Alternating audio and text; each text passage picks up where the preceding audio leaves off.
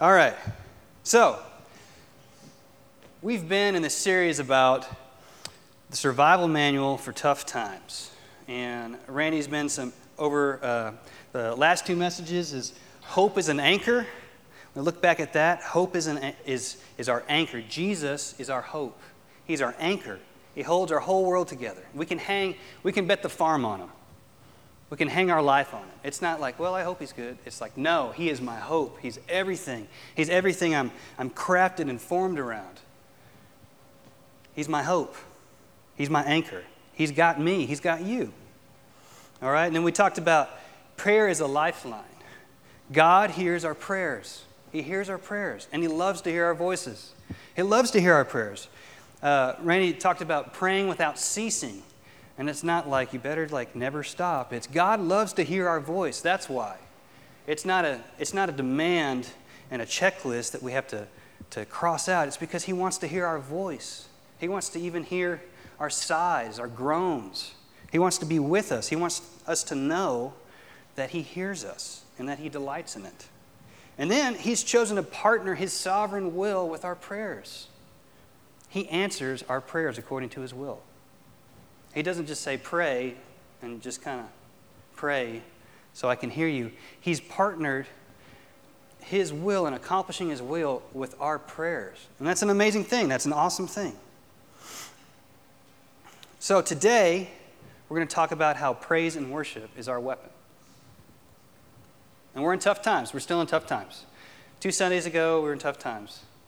Last Sunday, we were in tough times. So we're in tough times. And we're in a battle. Because I'm talking about how praise and worship is a weapon, right? So we got a weapon. Why do we have a weapon? Because we're in a battle. You're in a battle. I'm in a battle. And whether we realize it or not, we're in a battle. Because you're alive. If you're alive right now, you're in a battle. You're still alive. Thank God you're still alive. But Satan hates us. And he's our enemy. So he wants to separate us from God. He wants to destroy everything God has created us for, every good thing, every good and perfect gift. James says every good and perfect gift comes from the Father of lights. Every good and perfect gift that God wants to give us and the destiny God has in our life, Satan wants to destroy it. Satan wants to separate us and snuff us out. 1 Peter 5:8-9 says, stay alert. Watch out for your great enemy, the devil. Oh, it's up there. He prowls around like a roaring lion, looking for someone to devour. Stand firm against him and be strong in your faith. Remember that your family of believers all over the world is going through the same kind of suffering you are. So Satan is looking for an opportunity to devour us, to snuff us out, to take us out. And you should also know that you're not alone, because it's happening all over the world. Anyone who's a believer in Christ is being stalked by the enemy to be taken out. So you're not alone. We're all going through it together. We're in a battle. We're all God's children. Ephesians 6:11 says, put on all of God's armor so that you will be able to stand firm against all the strategies of the devil. For we are not fighting against flesh and blood enemies, but against evil rulers and authorities of the unseen world, against mighty powers in this dark world, against evil spirits in heavenly places. So we're at war. We're in a battle. It's a spiritual battle. And it's actually more intense than any battle that could happen here on this earth. Satan's made war against God's authority and rule in heaven and on earth. So that's the foundation of this war, is that Satan rebelled against God and said, no, I want to be worshipped. You're not the only one who's worthy. And he wants to destroy us because we're a part of showing that God is worthy, that He is worthy to be praised, that He is righteous, that there is no one better, there's no one greater than Him. So our lives is a part of that war. It's part of that battle. But here's the kicker. We already have victory in Jesus. We are alive because of Him. We're alive in Him. If we have given our lives to Christ, we've already won. He's given us the victory because we put our hope in Him for salvation. So Satan's already lost. He's lost. We've won. The only thing he has, the only tool he has is lies, to try to convince us that we haven't won, that we're not worthy, that God isn't who He says He is, that we haven't already won through Jesus. We're winners, and Satan's a loser. He's a loser. Satan's a loser. So the battle that we are fighting in, the battle that we walk out every day, because God's already won the victory. He has the victory. But the battle that we fight is to continue to believe God's truth, to believe all that He is, all that He has done, and to testify that only He is worthy. That's the battle. In every area, every sector of our life, is to say that He is worthy. He is the only one. He is high above everything. So, the thing is, this is a hard battle. This is hard. It's a hard battle because Satan is a really good liar. He's the father of lies. He's been doing it for years. That's his thing. He is a deceiver, and he's really good at it. I mean, how many of us have fallen? We've fallen into sin again as we've walked with Christ. You know, we've given into those lies. We've let ourselves be deceived. And you know what his tool then is like, see, you know, you're not saved. You're no different than you were before. And that's a lie because it's not about me. It's not about my failures and my sin. I've been cleansed by the blood of Jesus. I can claim His grace over my life. So it's not over even when I fall. Ha, you still lose. You still lose, Satan. So, but that's the battle that we're always having is what is the truth? How do we believe the truth? How do we continue to believe the truth and that we've already won? So, we have mighty weapons. God's equipped us with mighty weapons. 2 Corinthians 10, 3 through 4 says, we are human, but we don't wage war as humans do. We use God's mighty weapons, not worldly weapons, to knock down the strongholds of human reasoning and to destroy false arguments. How many of you know that our human reasoning is way different than God's reasoning? I mean, you can just open up a school textbook and see that. God's truth is His mighty weapon to take down the strongholds in our society and our human thinking that keep us from believing the truth of who He is. And He gives us that is His mighty weapon to destroy those arguments that set themselves up against the truth of God, that God is worthy, that He loves us, there is no one greater, there is no one higher, and He loves us, and He's always faithful, He always has us. So, let's look, because Paul in Ephesians 6, he paints a picture for us. What are our weapons? So he talks about putting on the full armor of God. It says, put on the belt of truth, the breastplate of righteousness, the helmet of salvation, the sandals of the peace of the gospel. And then he says, well, basically, all that is God's truth, being clothed, being decked out in God's truth, being strapped up with the truth of God. I'm righteous because I wear Jesus' righteousness. I'm saved. Nothing can undo His salvation for me. I walk in the peace of His good news. I'm strapped up with the truth of God and His promises that He will never leave me nor forsake me, that He's good, He's mighty, He's bigger than everything. It's being strapped up with the truth is what Paul's talking about in Ephesians. But what is the weapon? Paul finishes up and he says, take up the sword. In Ephesians 6:17 he says, and take the sword of the Spirit, which is the word of God. So, really, you know, this is titled Praise and Worship is Our Weapon. Well, the real weapon is the truth of God. It's the sword of the Spirit.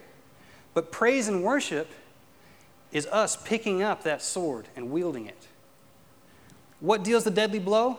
God's truth. But we have to pick it up and wield it. We've got to swing it. And really, a lot of times it's just us picking it up and holding it. And it's doing the work.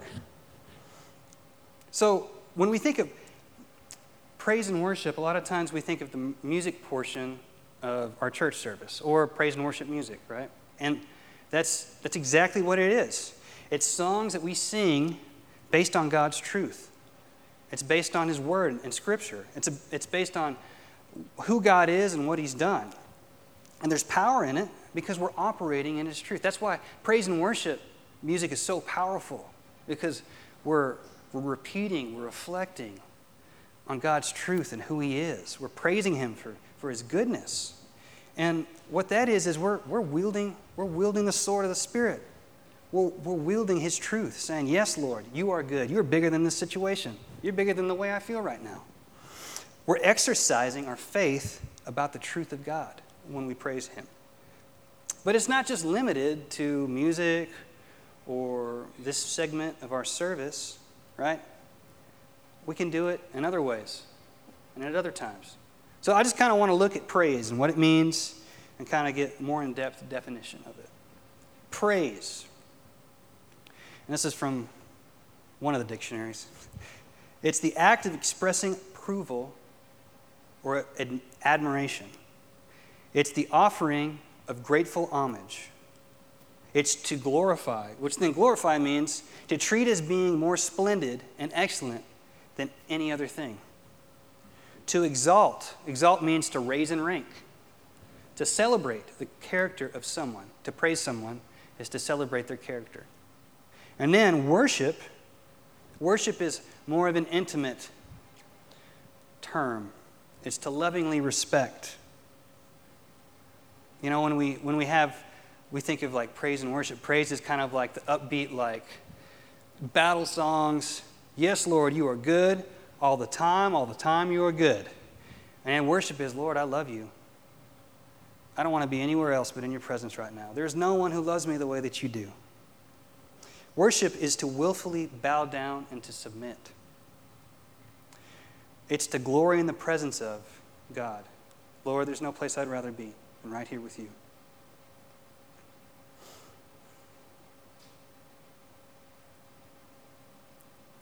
So when we do this amazing thing that we get to do, praise and worship, our enemy is obliterated. It's just, strongholds are broken. The things that kind of hold on to you, you get to break free of. Because we're focused on our God. So we're going to look at an example in the Bible. King Jehoshaphat. A sweet name. Fat name with a PH. Some of you are too young to know what that means. But he was a king of Judah and a descendant of David. And at this time, the nation of Israel was split up into two kingdoms. And this whole story, if you want to read it, it's in 2 Chronicles 20. So the nation of Israel is split into two nations, Israel and Judah. And Judah's kind of the smaller of the two. And so the Bible says that Jehoshaphat was a righteous king. He had a heart for God. God's favor was on him, and God was with him. And this was a time where there were not a lot of good kings in either Judah or Israel. There wasn't much desire for God in the land and the nation of Israel. People had set up idols. They'd adopted the idols of foreign nations around them. They'd forgotten the teachings of the Scripture. They'd pretty much walked away from God and turned their backs on God. So Jehoshaphat, he was unique for his time. And he chose a hard path for his time too. How many of you in here know that living for the Lord right now is a hard path? It's a hard path to take. Back then, and even now, there wasn't many people living for God. God is not, and God's not popular a lot because he requires that we be free of sin. And in our culture now, really, to truly believe and be a Christian and a follower of God, it's not that popular when you get to the nitty-gritty of what that means. But here, even the idea of God being one God wasn't really popular. There's Baals, Asherah poles. There were like sex worship idols and all kinds of stuff going on. And Jehoshaphat had a heart for God and a heart to turn Israel and really his nation of Judah back to the Lord. So he sets out, he destroys idols. He goes around, knocks down the temples. Then he sends out priests to start teaching God's word to the people to try to bring them back to God. So Jehoshaphat, he's a great guy. He's a good guy. He's doing the king thing the way God wants him to. So God's favor is upon him. And so this happens. After this, the armies of the Moabites, Ammonites, and some of the Meunites declared war on Jehoshaphat. Messengers came and told Jehoshaphat, "A vast army from Edom is marching against you from beyond the Dead Sea. They are already at Hazon Tamar." This was another name for En-Gedi. Jehoshaphat was terrified by this news and begged the Lord for guidance. He also ordered everyone in Judah to begin fasting. So people from all the towns of Judah came to Jerusalem to seek the Lord's help. So, Jehoshaphat, he's living for the Lord. He's making some headway in his nation. He's turning the hearts of the people back to God. And what does he get? He gets war declared on him. And he was terrified. So that tells me that this is an army so vast that they're like, we're doomed. We're doomed, God. We're doomed unless you do something. Lord, I think in my position, because this is me, I'd be like, Lord, I'm trying to undo years of wickedness, and you're going to let this happen to me? This is how you repay me, God? An army that's said that they were dedicated to destroying the nation of Judah. So Jehoshaphat's, we're doomed, God, unless you do something. Does that sound familiar to you? You start making headway in your life. You start living for the Lord. You give a part of your life over to God finally, and then you get hit with something disastrous. Something just comes out of nowhere and blindsides you. It's because we're in a battle. It's because the enemy wants to destroy you. It's because you're becoming a threat. How many of you have seen videos of street fights? The guys are all in a circle, and there's usually two guys in the middle duking it out. Well, the moment you step into that circle, you're a threat. Welcome to the fight. Expect to get hit. And that's what happens when we follow God. That's what happens when we live for the Lord. We're stepping into the ring. We've become a threat. And what you should know is that even if you don't believe in God today, even if you haven't given your life over to Jesus, you are still in the midst of the battle because the enemy's working you. And he's trying to keep you from seeing the truth of God's love for you. So you may think you're a bystander, but really you're being worked over. So that's something to know. But once we give our life to God and we start to move in our calling and our destiny, we become a major threat to the enemy. And he's got a target on our backs. So that's why this happened. You think that this coalition of armies would have even messed with Judah if Jehoshaphat was just like his grandfathers and the nations around him? No, wouldn't have happened. But he became a threat. So, Jehoshaphat and the people of Judah fast and pray. And God sends his word through one of the prophets. He says, "Listen, all you people of Judah and Jerusalem. Listen, King Jehoshaphat. This is what the Lord says. Do not be afraid. Don't be discouraged by this mighty army, for the battle is not yours, but God's. Tomorrow, march out against them. You will find them coming up through the ascent of Ziz. But you will not even need to fight. Take your positions, then stand still and watch the Lord's victory. He is with you, O people of Judah and Jerusalem. Do not be afraid or discouraged. Go out against them tomorrow, for the Lord is with you." So go out, stand still. Great plan. Well, in that moment, they're like, woohoo! They worshiped. They said, yes, God spoke to us. When you get a word from God, it's exciting. You're just like, yes, this prayer thing worked. He is listening. He spoke to me. That's great. They worship. They're like, oh, yeah. But when the morning comes and it's time to do what God tells you to do, it feels a little different. So, they're worshiping. They're like, yes, Lord, thank you for answering our prayers. Thank you for speaking to us. And then the next morning comes, early in the morning.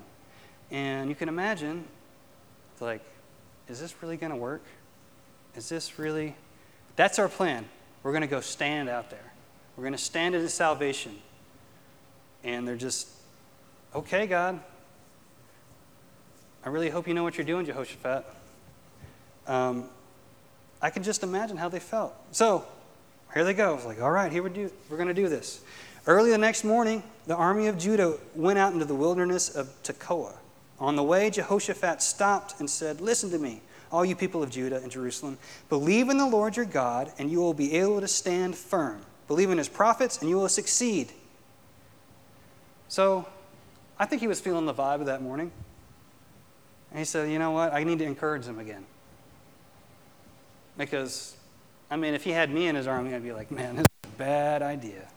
What are we doing? And I'm sure Jehoshaphat felt that. So after consulting with the people, the king appointed singers to walk ahead of the army. I got a good idea. Let's put the worship team out front. Maybe they weren't the best worship team, you know? It's like, whatever. Hey, if this goes south, put them far enough ahead so we can see, and then we can, it's kind of like the bear joke. What do we do if a bear shows up? Well, I don't have to outrun him. I just have to outrun you. So maybe no. They did this as an act of faith. They actually did this as an act of faith. So the singers walked ahead of the army. They started singing to the Lord and praising him for his holy splendor. This is what they sang. Give thanks to the Lord. His faithful love endures forever. And at the very moment they began to sing and give praise, the Lord caused the armies of Ammon, Moab, and Mount Seir to start fighting amongst themselves. And they eventually destroy themselves. There is such confusion in their camps. They just completely obliterate each other. So when the army of Judah arrived at the lookout point in the wilderness, all they saw were dead bodies lying on the ground, as far as they could see. Not a single one of them had escaped. Judah's enemies were obliterated by standing and praising God and believing him for who he is. And what are they saying? God is mighty, he's faithful, and he loves us forever. God loves us forever. They're just singing that. God, he's faithful, and he loves us. His love endures forever. And guess what? God showed up. So what happened there? We'll kind of break it down. Praise transformed the people of Judah first. What is praise? Praise is declaring God's truth, declaring and singing his praises, and saying, Lord, I believe this. God, you are good, regardless of how I feel right now. Sometimes we start praising and declaring his praises before we really fully believe that. And that's okay. Sometimes that's what we got to do. I don't know if those singers really were like, this is going to work. This is going to work. No, they were like, oh, Lord. Oh, you're so good. You're so good. I'm trying to just think about how good you are and not how this vast army is just standing in front of me. Why did Jehoshaphat send us out here in front of the army? I thought I was one of the good worship leaders.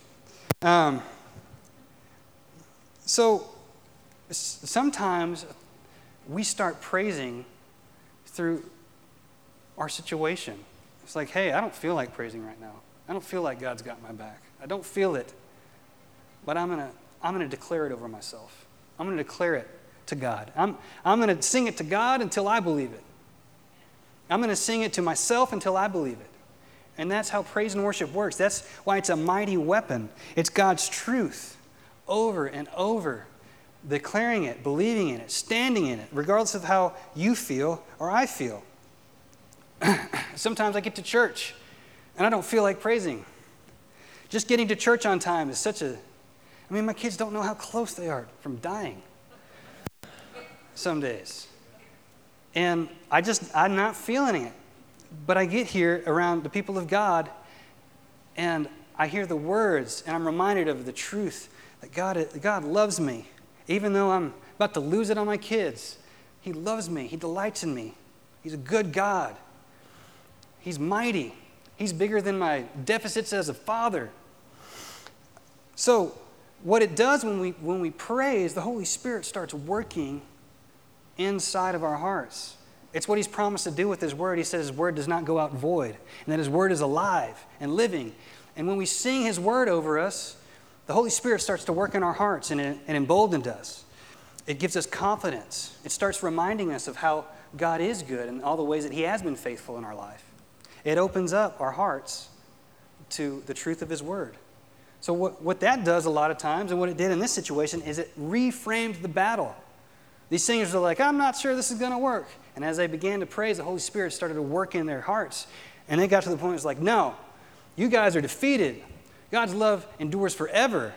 They got confidence.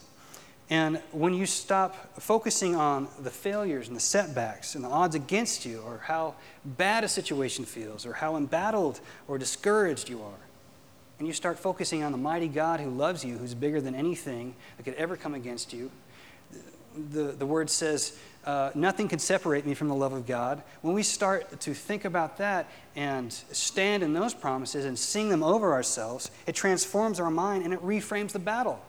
It reframes to the point it's like, hey, we can't lose. We've already won. Our God is with us. Who can be against us? A lot of times I think about the Reckless Love of God song. The favorite line I have is, God is for me, not against me. I am who you say I am.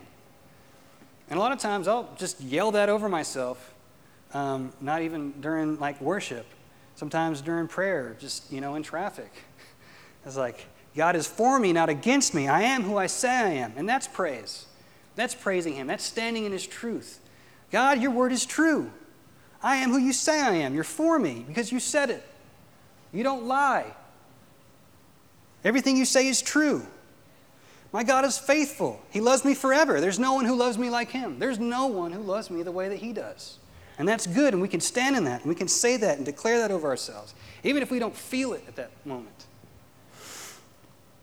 Praise and worship transforms the situation and the battle because then God shows up.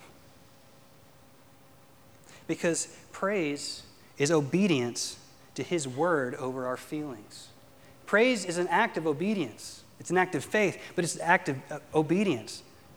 It's saying, Lord, I submit to your truth over my feelings. I submit to your truth over how impossible this situation seems. I submit to your truth over the way that I feel about myself. I submit to your truth, and I praise you, and you are good. And God shows up. And it's crazy the way that God is, and that He's the almighty God. He could be a dictator if He wanted to. He could make us do exactly what He wants us to do, but He doesn't. He responds to our willing submission. He has unmatched power, but He's chosen not to force Himself on us. He's chosen to wait and to partner with our willing submission to Him. Sometimes we hold God back, believe it or not, because we've not made Him the king of our situation. We hold His victory back because we haven't made Him king. We haven't made Him the highest. We're worried about the situation. We're worried about the odds against us. When we praise Him and worship Him, we put Him in the right priority. We put Him in the right place. We exalt Him. We raise His rank. God, you are above this. You have the victory. You are good. You love me. And God shows up. God responds to our obedience and our willing submission. Psalms 22:3 says, yet you are holy, you are enthroned on the praises of Israel. He's enthroned on our praises. Our praises enthrone Him. They raise Him to the rank of King and Lord over every situation in our life. That's what praising does. So, just tell you a little story about me and how this changed my life. It continues to change my life. What am I saying? Gateway Conference in 2019. So we went with the staff, and I think Lauren had just kind of started back working here at LCC. And, we had just kind of come back from being away for a while. And we'd been walking through really hard 6 years of thing after thing. We'd gone to California to help a church plant. We were trying to be obedient to God. We felt like we were called to go. And we sold everything we had. We were like, we had people saying, you're crazy. Don't do this. You can do God's will here. But we're like, no, we feel like God's called us to go here. And it didn't work out. And we stayed until we ran out of money. And a year later, we came back to Texas. So, we kind of just felt like failed. All right? We moved to Austin. We found a church community that we love, we were excited about. They were a church plant too. We're like, okay, God, maybe this is why, this is happening. 2 months into it, they closed their doors. They just disbanded. We're like, oh, okay. And then after Etta was born, we moved back to Dallas. We came back to LCC, and there was some hard things going on here. They're in the middle of transitions. It was just a hard time for the church here. Also, our daughter Etta was struggling We didn't know what was up, and eventually she was diagnosed with being on the autism spectrum. So that was another blow. After that, we felt that God was asking us to open up our hearts to adopt a little girl in our community. And we walked through that. We walked through the adoption process. She was born. We had her in our home, and then everything fell through. And so now we don't have this little girl in our life. We've kind of been beat up. Every time kind of feeling like, well, Lord, we thought we were doing what you wanted us to do, and maybe we don't hear you. Maybe we don't know what you sound like. So we have this gaping hole in our hearts, and we just kind of were like, well, maybe it's time for us to try to get pregnant again. Well, then we couldn't get pregnant. And it was just thing after thing. So we show up to Gateway Conference just beat up. And I kind of just felt like, man, we really haven't succeeded at anything ministry-wise. And here are all these successful pastors, and cool, what am I doing here? I don't even know if I care about this crap anymore. But, the music was great, because they got an awesome worship team. They were not the kind of worship team you put in front of the army, I guess. But I began to sing, and I began to hear other people singing about God's goodness and His praises. And the words got to me. The Holy Spirit started working in me. And it was this corporate worship environment of people just praising God. And, honestly, sometimes it begins in me as like, you haven't been through what I've been through. I'd be praising like that if I hadn't been through what I've been through. And then eventually, you start thinking about like, Lord, yes, you have been faithful. You are my deliverer. You are my redeemer. You do have me. You have blessed me. And before I knew it, I was just going for it in worship. And I look over, and so was Lauren. And I don't know about you guys who are married and were walking with the Lord. When you look over and see your wife worshiping, it's like, whoa. And it just emboldens you to go all out in worship, because it's like, you know what? Yes, she's focused on the right thing. I need to get there too. Like, I want to praise Him. So the heaviness just broke over us. It just broke. This heaviness we've been carrying of failure and just, and like, why do we even want to be part of churches? Honestly, why do we just keep getting beat up? Why do we want to know what God wants us to do? Because when we set out to do it, we always fail. But that heaviness broke over us. There was a stronghold of failure and doubt over our lives. We doubted God's goodness because of what we thought the way things should have gone. And it's just been hanging over us. And it just followed us. And that night I felt confident that God was calling us into ministry. And then 2 weeks later we found out we were pregnant with Elias. God did something that night. God did something in our hearts, and a stronghold, a spiritual stronghold, broke over us. And God healed our wounds. And that's what praise does. Is even when we don't feel like it, even when we're beat up, we just come in the shape that we're in and stand on His promises. And God moves because it's obedience and it's willful submission to His will, to His truth, that His truth matters more than anything that's ever happened to me. So, that's why you should come here and praise. That's why you should be loud and praise God. Because God wants to use your praise as a weapon in someone else's life to break a stronghold over them. You can encourage people by praising and worshiping God here in this place and being around other people of God. In Ephesians 5:18, Paul says, "Don't be drunk with wine because that will ruin your life." How many of you know that? I do. "Instead, be filled with the Holy Spirit, singing psalms and hymns and spiritual songs among yourselves and making music to the Lord in your hearts, and give thanks for everything to God and the Father in the name of our Lord Jesus Christ." So Paul says that and encourages us to do that. Sing psalms, praise together. Sing songs and spiritual songs to one another. Because it'll change things. It'll break strongholds off of you and me. We get to stand together in God's truth. So as a community of followers, we're charged with praising God together and testifying together about who He is. So, praise is a mighty weapon that we wield as Christians, right? It's a mighty weapon. It's the action of wielding the truth of God. It's like a martial arts of, like the truth is a weapon, and to get more skillful at using that weapon, we've got to do it. We've got to praise. We've got to study God's word. So, the worship, it transforms us as we actively do it. It reframes the battle, and it enthrones God over the battle. It makes him king of the battle. And how do we become more skilled at wielding this mighty weapon? We study and meditate on God's word. We learn his promises so we can stand on them. You've got to give yourself ammo.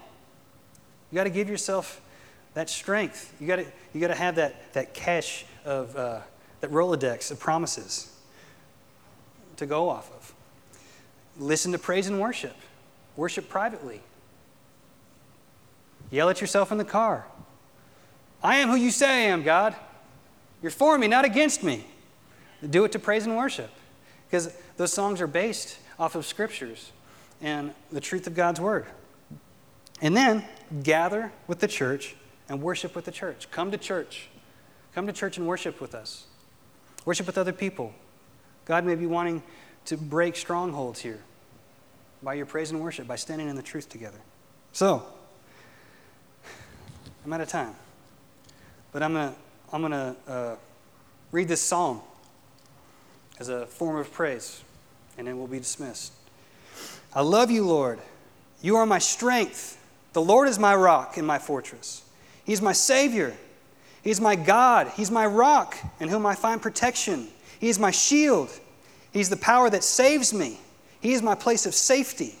I called on the Lord who is worthy of praise, and he saved me from my enemies. God, we thank you for who you are, Lord. You are our rock. You are a place of shelter and safety. God, there's people in this room right now that are embattled. They're under a situation, Lord. I just ask that you would show them that they're over it according to your truth, God. That you are over it, that you are the king of that situation, Lord. And I pray that they would put you in that place so they could see your victory. Lord, let us not hold you back from victory in our lives. But, Lord, let us yield and submit to you and obey you and stand in your truth, Jesus. We love you, Lord. And we just declare that we are who you say we are. We are your children. We are loved, greatly loved by you. There is no one who loves us the way you are. You love us. You are our strength and our shield, and we thank you. And I just ask that you would be with us this week, and that you would embolden us, and you give us confidence in your word and your truth, that we would wield this mighty weapon of praise and worship, of standing in your truth, of declaring your truth over our lives. In Jesus' name, amen. You guys have a great week.